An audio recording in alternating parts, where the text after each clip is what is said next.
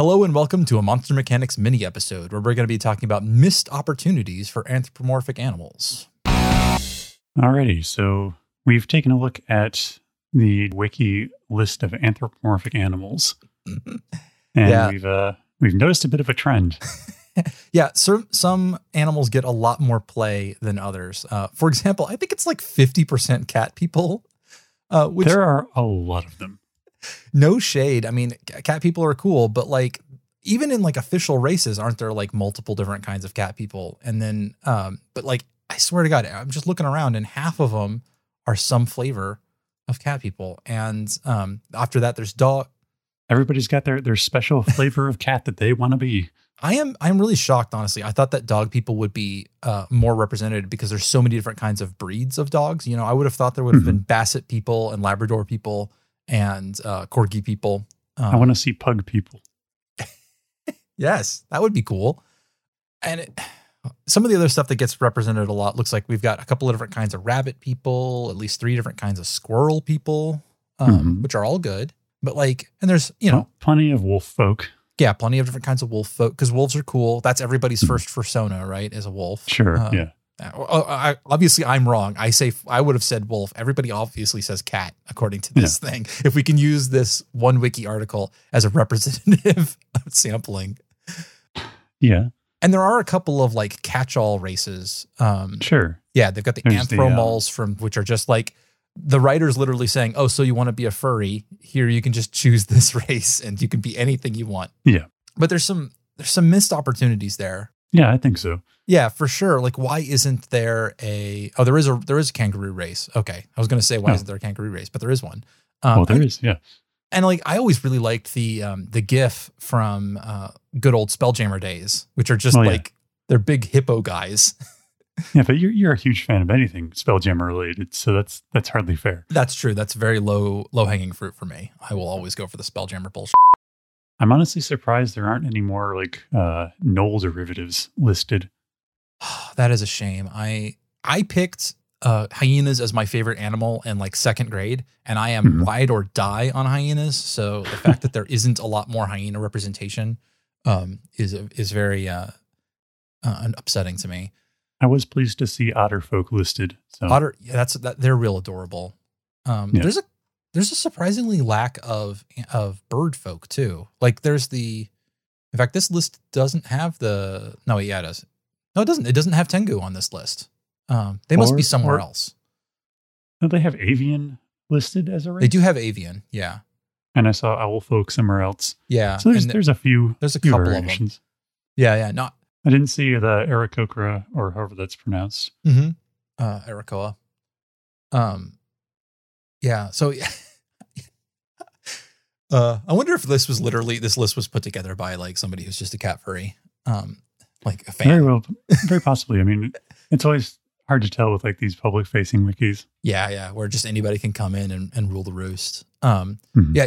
When we were talking about this before, you mentioned pangolins. Pangolins are fantastic. That should totally be a playable race where you've got armored scales and no teeth because you've just got a long tongue where you eat ants. And they've got big old claws. They already walk bipedally too. They're fantastic.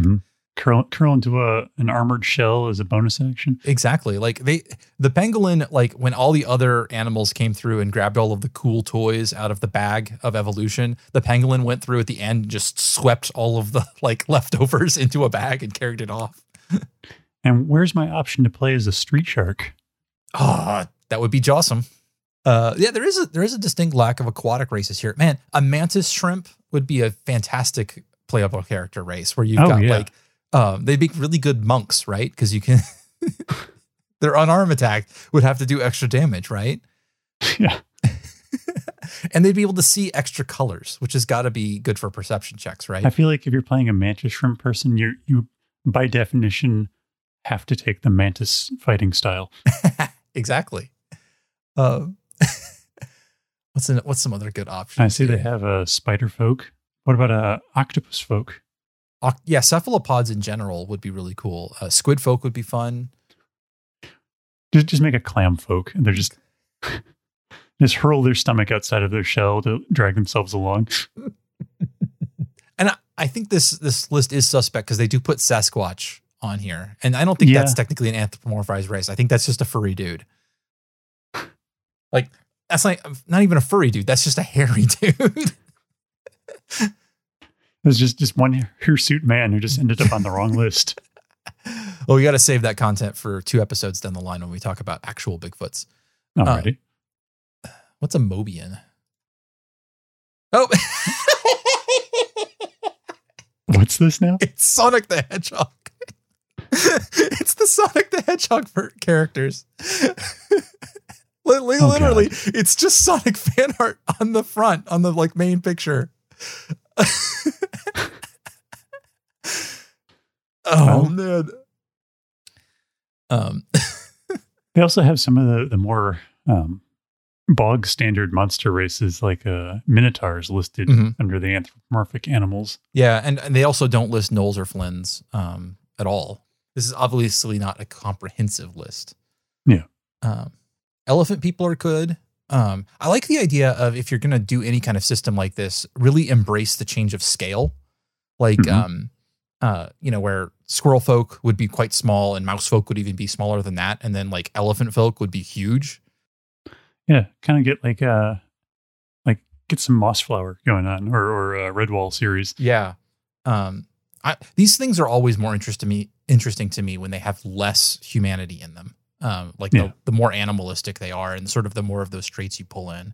Like kind of going off on a tangent on that. Like there's a game I think called Mouse Guard that always kind of interested me. Mouse Guard's cool. I have a whole collection of rodent-based RPG systems that we could play it. Every time I see one, I end up buying them. There's Mouse Guard. There's the Ward. I know what you mean when you say rodent-based, but like when you also say things like dice-based. So I'm picturing like instead of dice, you just roll rodents or something. I'm not sure how you could make that work, but it would be interesting. Okay, so you have the GM has a mouse and hand me 3D rats. I was thinking maybe you could make them race, and whoever wins determines the outcome, or maybe it's about how quickly they get out of a maze. That's a hard sell. I'm sure you could make it work, but it doesn't immediately come to mind about what it would be. Yeah. They don't list turtles either here. Turtles are great. Tortoise people are great because I grew up in the 80s and 90s, and Teenage Mutant Ninja Turtles is still deeply ingrained within my spinal cord, and I like it. A turtle man shows up and all of my vertebrae light up like a pinball machine. Yes. Let's get that ninja based walking tank. Yeah. Okay. Well, I think we've riffed on this long enough and given enough crap to the furry people out there who want to be cats. Anyway, tell us what your favorite missed opportunity for an anthropomorphic creature would be. Go ahead and let us know what you want. You guys can join us next week where we're going to be talking about phoenixes or phoenixes. Phoenicians. No, Phoenicians are people. Fiery birds. We're going to be talking about fiery birds.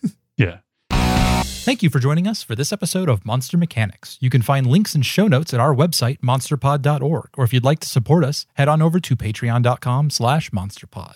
We can be found on Twitter at MonsterMPod, or you can email us at monstermechanicspodcast@gmail.com. We'd love to hear your feedback. Monster Mechanics is produced and edited by Scott Paladin. This episode was hosted by Scott Paladin and Zach Jakeways. All of the ideas produced during this podcast are released under a do what the fuck you want public license.